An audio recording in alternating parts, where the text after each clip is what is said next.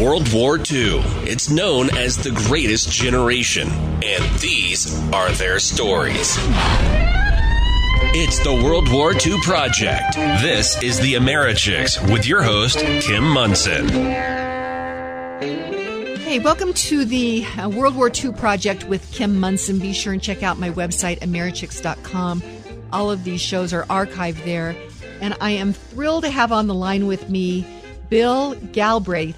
He is a World War II veteran. Bill, welcome to the show.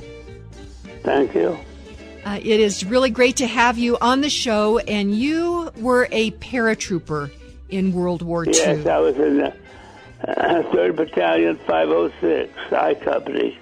Okay, and did you jump in at D-Day? Yes. Okay, Bill, where did you grow up? I was born in Pasadena, lived there till I was 9, and my folks split up, and so I moved around quite a bit.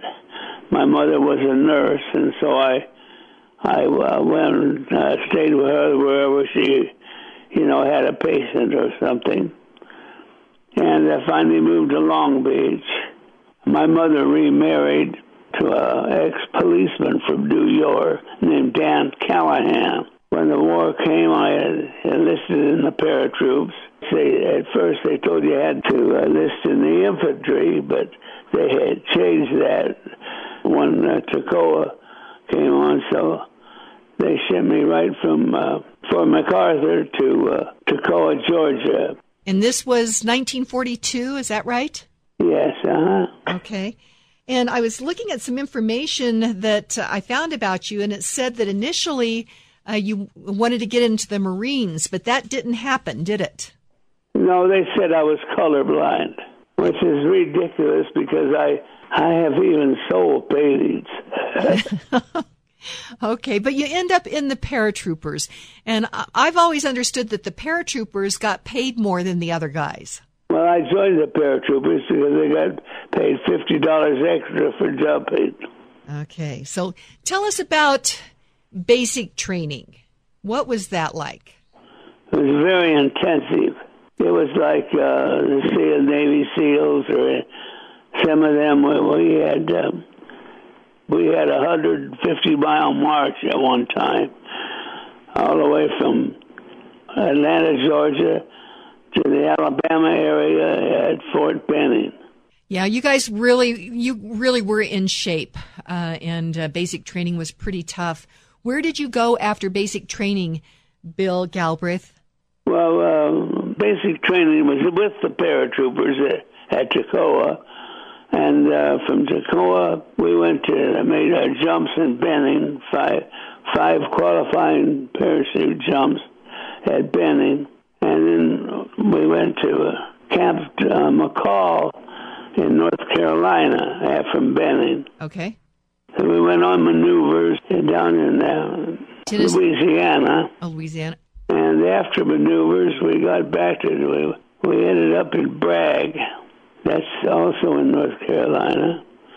And from Bragg, we got all new equipment, was sent to New York. And from Camp Shanks, New York. And from there, we were put on a ship and sent to England.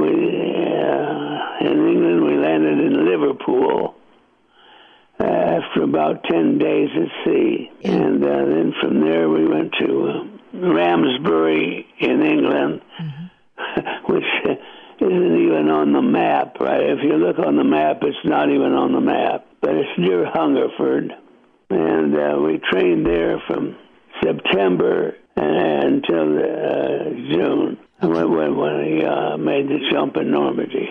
Okay. And so what was the training like in England? It was a lot of night training even. We made the jump for Churchill. Oh, really? Interesting. So what else? Is there anything more that you'd like to tell us about that time in England as you are preparing for the going in at Normandy? There's a lot of pub time.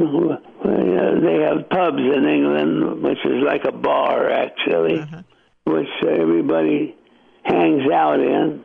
Somebody had told me, Bill, that if the Germans had been paying attention, that they should have known that something was up regarding the D-Day. Somebody told me not to say invasion, but the D-Day rescue, let's say, as you guys rescued Europe. I have read since the war that the German 6th parachute was brought out of Russia in May. There was that much ahead that they knew where we were going to be. When we jumped at Normandy, they were waiting for us.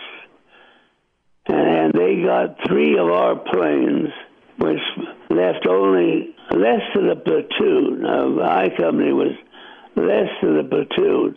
When we got back to England, there was 27 enlisted men and 4 officers left in the whole company. How many total were in the company to begin with? About 130, I think. Oh, my gosh. That's pretty significant losses. I don't have the official number at all, but I think it's about 130. Okay. And there was 27 enlisted men and 4 officers left. Wow.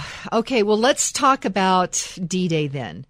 You've been doing your training, and my understanding the weather was awful. Well, it's just typical English weather. Okay. Yes. Okay, and so when you realized that this was the real deal, that you were going to be making the attack on Europe, what went through your mind, Bill Galbraith? We all jumped from C-47s.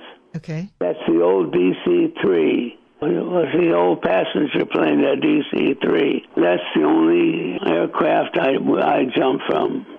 We trained at night and day in England, and we really didn't get much chance to tour very much because the longest leave we ever got, I think, in England was 3 days. We could go to London if we got a 3-day pass. And Ramsbury was about 60 miles just north of London. Okay. So when you got on the C-47 for D-Day, what went through your mind at that time, Bill?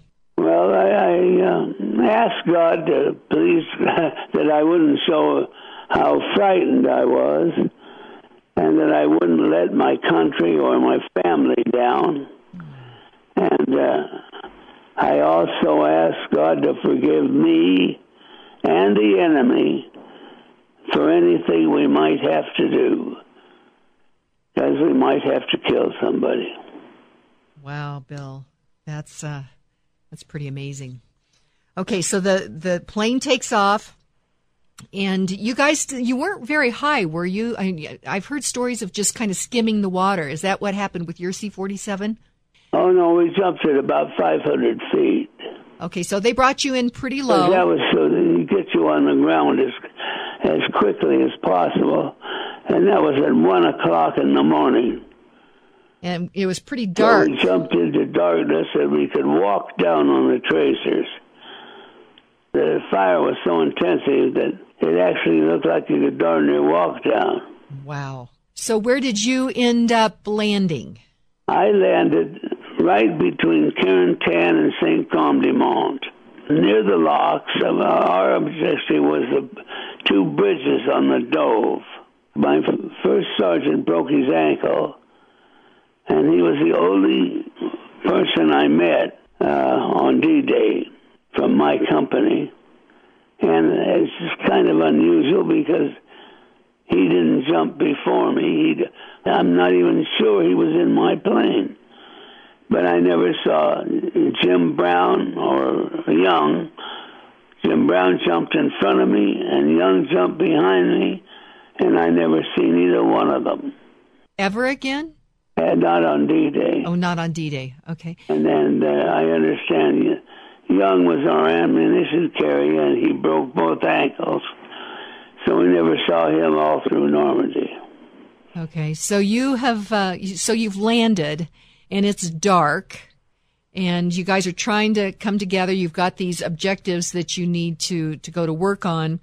So once you've landed, what happened after that then, Bill?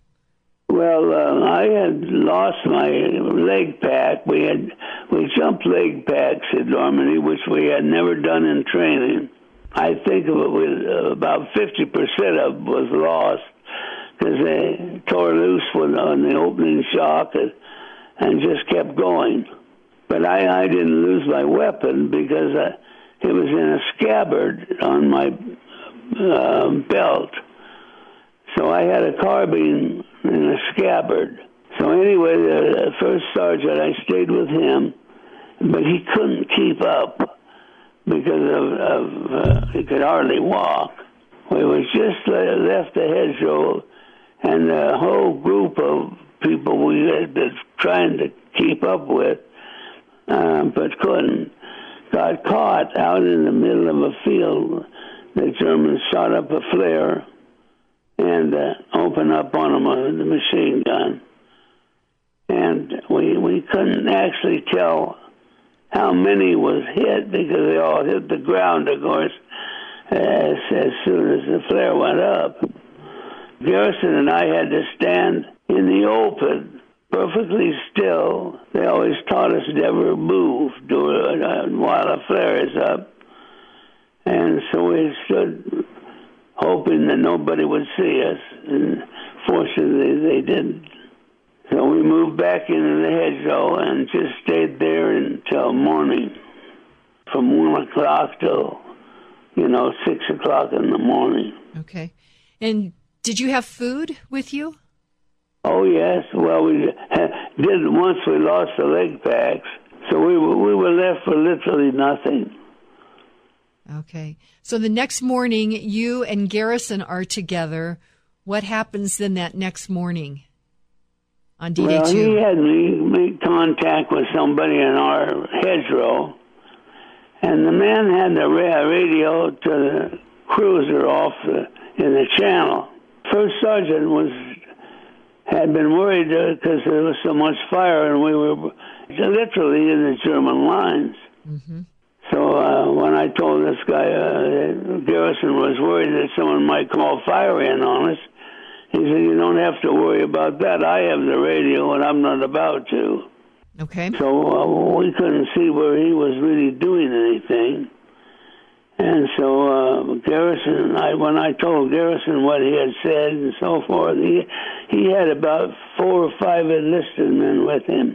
Garrison said he could go to hell and asked me to make contact with all the people we could see 500 or 600 yards away from us, out in the fields. And they were all just walking, but no one seemed to be firing on them or anything like that. And they were all exposed to the enemy because they were right out in the open field. But no one seemed to be firing on them. So I made contact with them. On the way over, I had some German tried to shoot me, and I could feel the bullets come by my face even from behind me and hitting in front of me in the dirt. And so I dove into a little depression in the ground. It wasn't a ditch or anything, just a depression. And they kept shooting at me, so I figured eventually they'd drop one in on me. So I decided I only needed 1 box of ammunition. I had 2 boxes of ammunition with me. I decided I only needed 1, and run the rest of the way across the field and made contact with the people we seen over there who I found out was with the 501. But Hove, a guy from my platoon, was with them. And so I talked Hove into going back to get Garrison. We got back to the edge of the wood to where we could see, across the field. And here comes Garrison, barely able to walk across that field that I had run as fast as I could across, getting shot all the way. But no one even so much as take a shot at him. And we got him to the 501 medics, And then we just joined them because it's kind of nice to have company with this enemy all around you. You think? Yeah. And was the bank of the Dove River, taking an awful lot of fire, which we thought was mortars. Because we were green as grass, had never been to combat. We didn't realize that it was actually a 40 millimeter that was firing at us. There was a guy hit on the locks.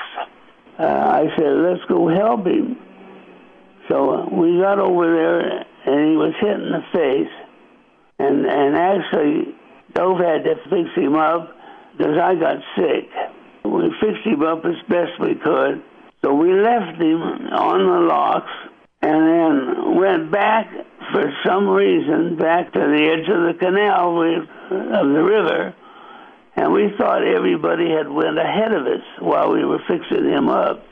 And so I said to Hove, I says, well, we might as well try to catch up with them guys.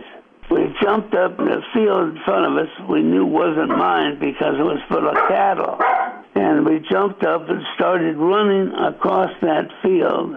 And we were running right straight at that 40 millimeter. And it opened up on us and killed cattle all around us. Killed it and wounded it. We were laying there feeling sorry for the cows that were dying. And actually, we couldn't move without that gun firing at us. So we stayed right there till it got dark. Okay, let's stop right there, Bill. We're going to go to break.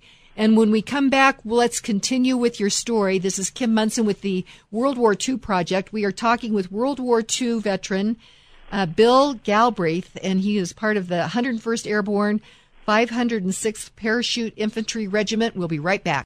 Looking for an awesome place to host your draft party? Look no further than Hooters. With tons of TVs, free Wi-Fi, world-famous wings, and ice-cold beer, you're probably thinking, it doesn't get any better than that. But wait, at Hooters, it does. Every fantasy league gets a free draft kit and over $200 in Hooters swag. Join us for fantasy football done Hooter style. Book now at Hooters.com/football. That's Hooters.com/football. See you at Hooters. Welcome back to the World War II Project with Kim Munson. Be sure and check out my website, Americhicks.com. We have all of these shows archived there. I am absolutely thrilled and honored to be talking with Bill Galbraith. He is a World War II veteran. He jumped in on D-Day with the 101st Airborne. He's part of the 506th Parachute Infantry Regiment, and we're talking about, is this the second day after D-Day that we're talking about, Bill? I stayed with the 501 until I seen them bomb the bridges on the Dove. 3 P-51s came in and bombed the bridges that we had already taken. And so I left the 501. In fact, the lieutenant told me if I left, I would be shot for desertion in face of the enemy. And I says, which way is the damned enemy? We were 5 miles behind the enemy lines, and he's going to have me shot. So anyway, we didn't pay any attention to him and went ahead and left. And what were you looking for? Were you looking for your company? Yes, I wanted to get back to my own company of the 506. Got it. Okay. Because I was with the 501 at that time. Okay. So did you find the 506? Yes, when I got to the bridges, they were just leaving. They had been relieved by the 327 glider outfit. And I was very fortunate because we might have had a hard time finding them if we didn't know where they went from there. But we got back with our company and found out that there was very few of us left. What went through your mind when you realized that you had lost so many of your colleagues? Lieutenant Wolverton had landed in a tree and was killed. And our captain, McKnight, was captured. There was only 4 officers left and literally no non-coms. And so we were more or less left on our own. But we still, all the way through Normandy, not even a platoon, and still did everything we were supposed to be doing. Wow. That's amazing. What happened after the battle at Normandy? What did you do after that? Actually, the worst thing we got into in Normandy was a place called Bloody Gulch. It was just west of Carentan, and we were trying to keep the Germans from retaking Carentan. We put up enough resistance that they weren't able to retake it. But we did bring in more help. They brought help up to us, some Sherman tanks and stuff finally. And so the Germans weren't able to take it. Well, tell us about the Battle of Bloody Gulch. Well, it was, we had marched all night to get through to Carentan, and we made the attack first thing in the morning. And somehow, Jim and I, we were machine gunners for I Company, but somehow we got with H Company, and Jim was ahead of me, and I had 2 boxes of ammunition, and he had the gun, the tripod, and everything, and I got stopped halfway across the field. There was 3 main fields at Bloody Gully, and next to the road, and with the 50 with the H Company for some reason, and it was I saw somebody trying to bring up a machine gun through an opening in the road, and in the hedgerow rather, and he would have been able to flank us if they got up that far. But anyway, then I got to Jim, and there was 2 wounded with him, and I started fixing one kid up, and a bullet tore him right out of my hands and killed him. Oh. And so then I fixed up Lieutenant Christensen, who had been shot in the shoulder, and relieved him of his 45. And he managed to get on back to the medics. And shortly after that, we had Lieutenant Nye, who was in our company, come up. Either him or he sensed I would have, I'm not sure which. It's been 75 years. But anyway, we were told that they were going to pull out because the 501 had ordered artillery. So on the way out, I went back toward Bloody Gully. I come across this kid who was shot in the throat. Mm. And I carried him as far as I could, and then I went and got 2 Ernie Mann and Edwards to help me carry him in and get him into the gully where he would be out of the fire, because it was lower than the ground around anywhere other the ground around us. And we lifted him over the fence, and we thought he died because he got extra heavy all of a sudden. And anyway, we left him. We got him into the gully and left him laying there. And found out the next day that he hadn't died, and they were able to get him to the medics. But he had laid there all night long with no help. But fortunately, I found out he did live. He did not live? What, dear? What did you find out? About 10 years after the war. Okay. Okay, that I didn't find out until I read Ian's book, Tonight We Die as Men, that he lived, because I thought he had died. Okay. Wow, I tell you, Bill, this is pretty amazing, and your memory to remember all of this from so long ago, 75 years. It's like yesterday. You cannot forget. You cannot forget. Okay. What's the next thing that my listeners should know then? What happened after that? Well, as you know, we jumped into Holland. Okay. So you jumped to Market Garden. Compared to Normandy, it was like a parade yard jump. Yeah, that's what I heard. Market Garden, you jumped during the day. Market Garden, yes. Right, you jumped during the day. We jumped into Zaan. Okay. That's about 5 miles north of Eindhoven. Okay. And we were supposed to take a bridge on the Wilhelmina Canal. Mm-hmm. But the Germans blew it up before we could take it. And so we were delayed overnight. And we went into Eindhoven in the morning.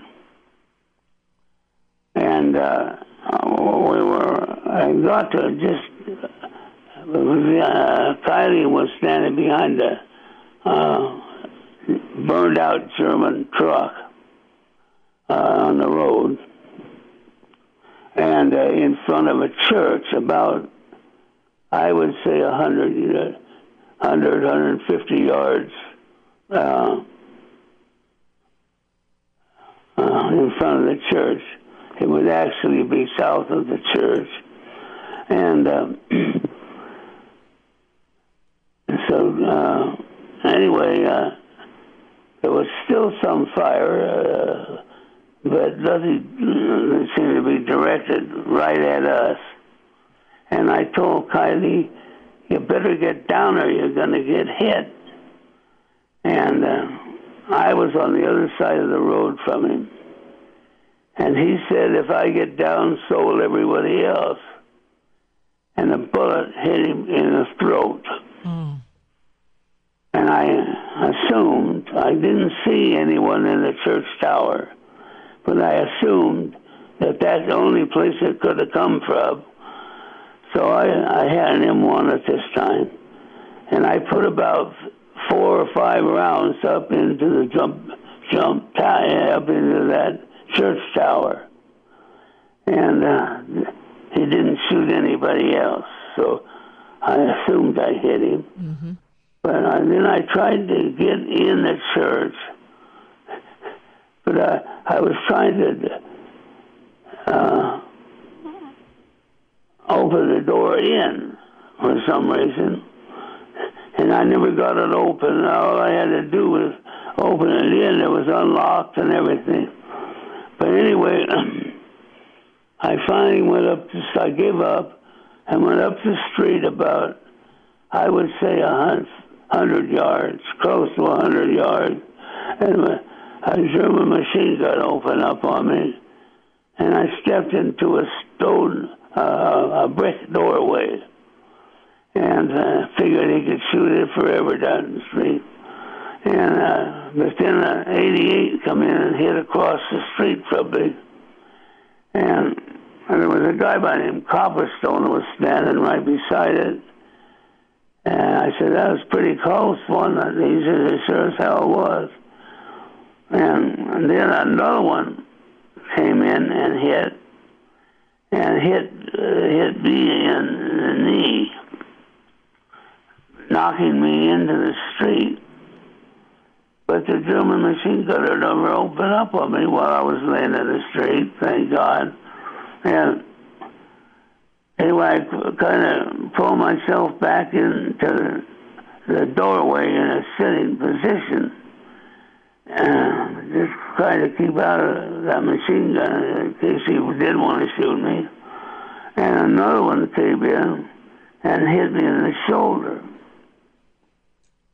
So I decided that wasn't a very safe place to stay.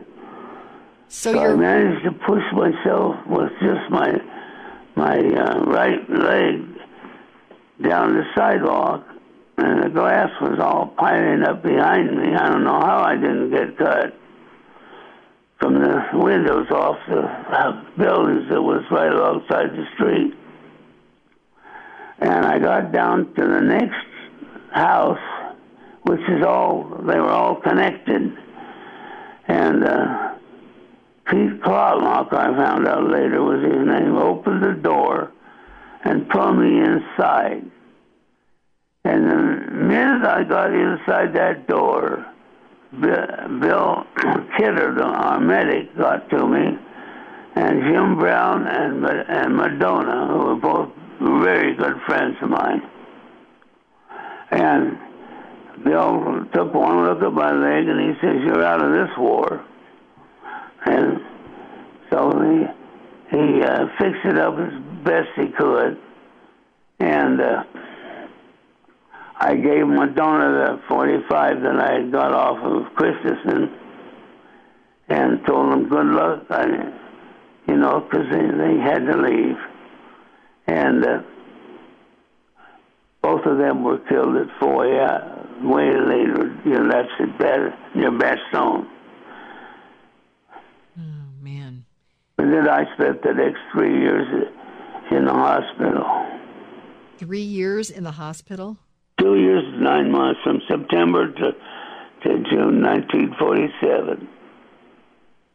Wow, that's quite the story, Bill. So that's a long time. How did they patch you back together? What happened? How many surgeries? What there? How did they patch you back together? You were in the hospital for almost 3 years. That's cool. Actually, the first hospital I went to was Hammond in Modesto. And I had osteo, that's a bone infection. So I was sort of quarantined. And a guy from I Company, who I had never met, but he had talked to Jim Brown and stuff. So when he found out I was at Hammond, he came to visit me. He was also a patient in Hammond, and his arm was in they call it an airplane cast. It had a brace underneath his arm, and his arm was sticking out, mm-hmm. the side, with a brace underneath it. And he come to visit me, and when the nurse told him he had to leave, he says, "I'm not leaving. You're putting me in the bed next to him." And they had to. They put him in the bed next to me, and it was a real blessing because he ended up carrying my leg in that brace underneath his arm. I couldn't put my leg down because there was no circulation in it, and it was in a cast, of course. And I would put that leg in the brace underneath his arm and follow him all over the hospital on crutches. And Bill was pretty ornery. Sometimes he'd take off with a dead run, and I'd have to keep up with the crutches. Oh, my gosh. Okay, well, Bill, what's the next thing that you would like our listeners to know about your story? I really don't know. As I say, I was in Dibble, and then I was in Hammond, and then Dibble, and then McCormick down in Pasadena. And I was fortunate because I was from Pasadena, and my dad lived in Pasadena. But that's where they did most of the plastic surgery, and took bone out of my hip and put it in my knee. And this all took a lot of time, between operations and stuff like that.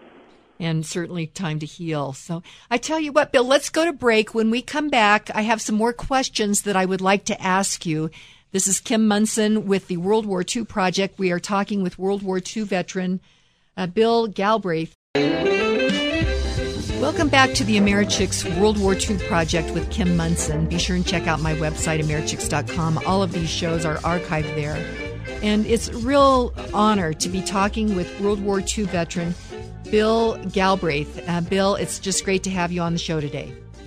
Thank you. You might be interested in how I met my wife. Oh, well, yes, I would be very interested to hear how you met your wife. What happened? After Normandy, I went on leave to Scotland. And I met my wife at a dance in Scotland, in Edinburgh, Scotland. Okay. And it was really funny because there was no drinking in this dance we were at. But every time you would go to the lavatory, the Scotsmen were in there with Scotch whiskey and would give us a drink. Okay. So my wife thought I had terrible kidneys because I kept leaving her and going to the bathroom, and I left my jacket with her to make sure she didn't leave. And so she asked me if I wanted to go home with her, and I said definitely. I got this shots and got to sleep with her brother Owen, which wasn't exactly what I had in mind. I guess anyway, not. I stayed about 3 days with them, and I met an Air Force guy, said that he was sure I could ride back to England in their B-17. And Sobel had given me a statue of St. Patrick because my middle name is Patrick.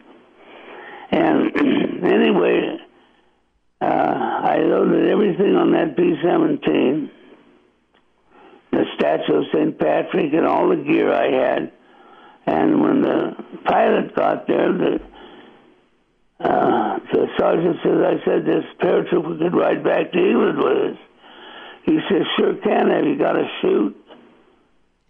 You can't borrow anything from the British. So I ended up not being able to ride back to England in the B-17, and I left everything on that B-17. And to this day, I know they would have never got rid of that statue of Patrick because it would have been an omen. So I was always curious whether the plane got through the war, did it get shot down on the next mission? But I had no idea what what squadron it was or anything about it. So that's a mystery that I've never found out anything about.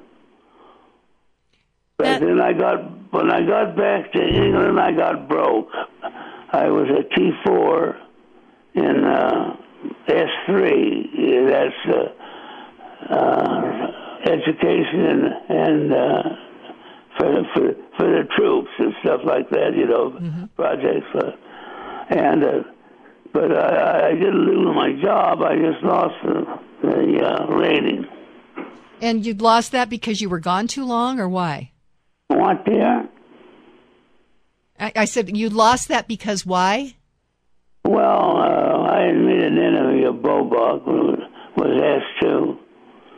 So actually, I had called them and told them I was going to have a ride on the B-17. I didn't know what contacts I could make when I got to England. And so actually they were told, and they shouldn't have made me AWL at all because they had information that I was on my way. And how did you get back since you didn't get to ride on the B-17? Well, I took a train. Okay. So I was that much later, So anyway, I was late getting back and got broke. And so when I jumped into Holland, I actually jumped in as a private. Okay. Well, what about your wife? So you ended up staying at their place for 3 days. You met her at a dance. I didn't get hit until I got in Holland, honey. I'm sorry, what? What, Bill? What, dear? Well, I wanted to find out more about your wife. About my wife? Yeah. Well, she came over on Christmas morning, 1948, and we were married at St. Matthew's in Long Beach. And we had 10 children, 7 boys and 3 girls. Wow. So it was a very, very successful marriage. I would say so. And how did you talk her into marrying you? I mean, did you continue to... Well, finally, after I got out of the hospital, I wanted to wait until I got a job. So I got out in June 47, and I had a job within a week. And I managed, I was working at Graham Brothers running a batch plant. And I sent her the money to come over. And she got here on Christmas morning, 1948. And we were married on the 28th of December in St. Matthew's Catholic Church in Long Beach. Wow, that is a beautiful story. So you got married, you had 10 children, you got your job. Have you been back to Normandy? Well, when did I go back? Yeah, have you taken some other trips back? Oh, yes, but I don't remember just what year or anything. I did jump back into Normandy on the 50th. I think I saw something about that. And yes, how did that go? With about 41 other guys on the 50th, but we were jumping the new square chutes. I didn't attempt to jump until they got the square chutes that you could maneuver and generally landed a little bit easier than a regular chute. I bet that was pretty thrilling. So you would have probably been on the 50th around 70 or so, yes? Yes, I was exactly 70. Wow. I was 20 when I went in, on June 6th. And so 50 years later, I was 70 years old and I landed this time by St. Maria Glees. Mm-hmm. Now, this show that I'm doing regarding the World War II project is 3 years ago, Bill. I was in Normandy for the D-Day celebration, and we were at St. Mary Glees. And what is so fascinating to me, Bill, is how the people of Normandy still appreciate and love you guys for what you did back in 1944. Well, when I was just there this last June, everybody was, in fact, all boys except Michael was over there with me. But not with me, they were just over there. I had went with a group out of Palm Springs that somebody had got together and paid all our way over there. And there was 19 of us, I believe. And I was in a hotel down in Cherbourg. Okay. But I got to see my family up in St. Maria Glees when we were there. And everybody said how blessed I was that was with me with that group, because there was so many of my family over there.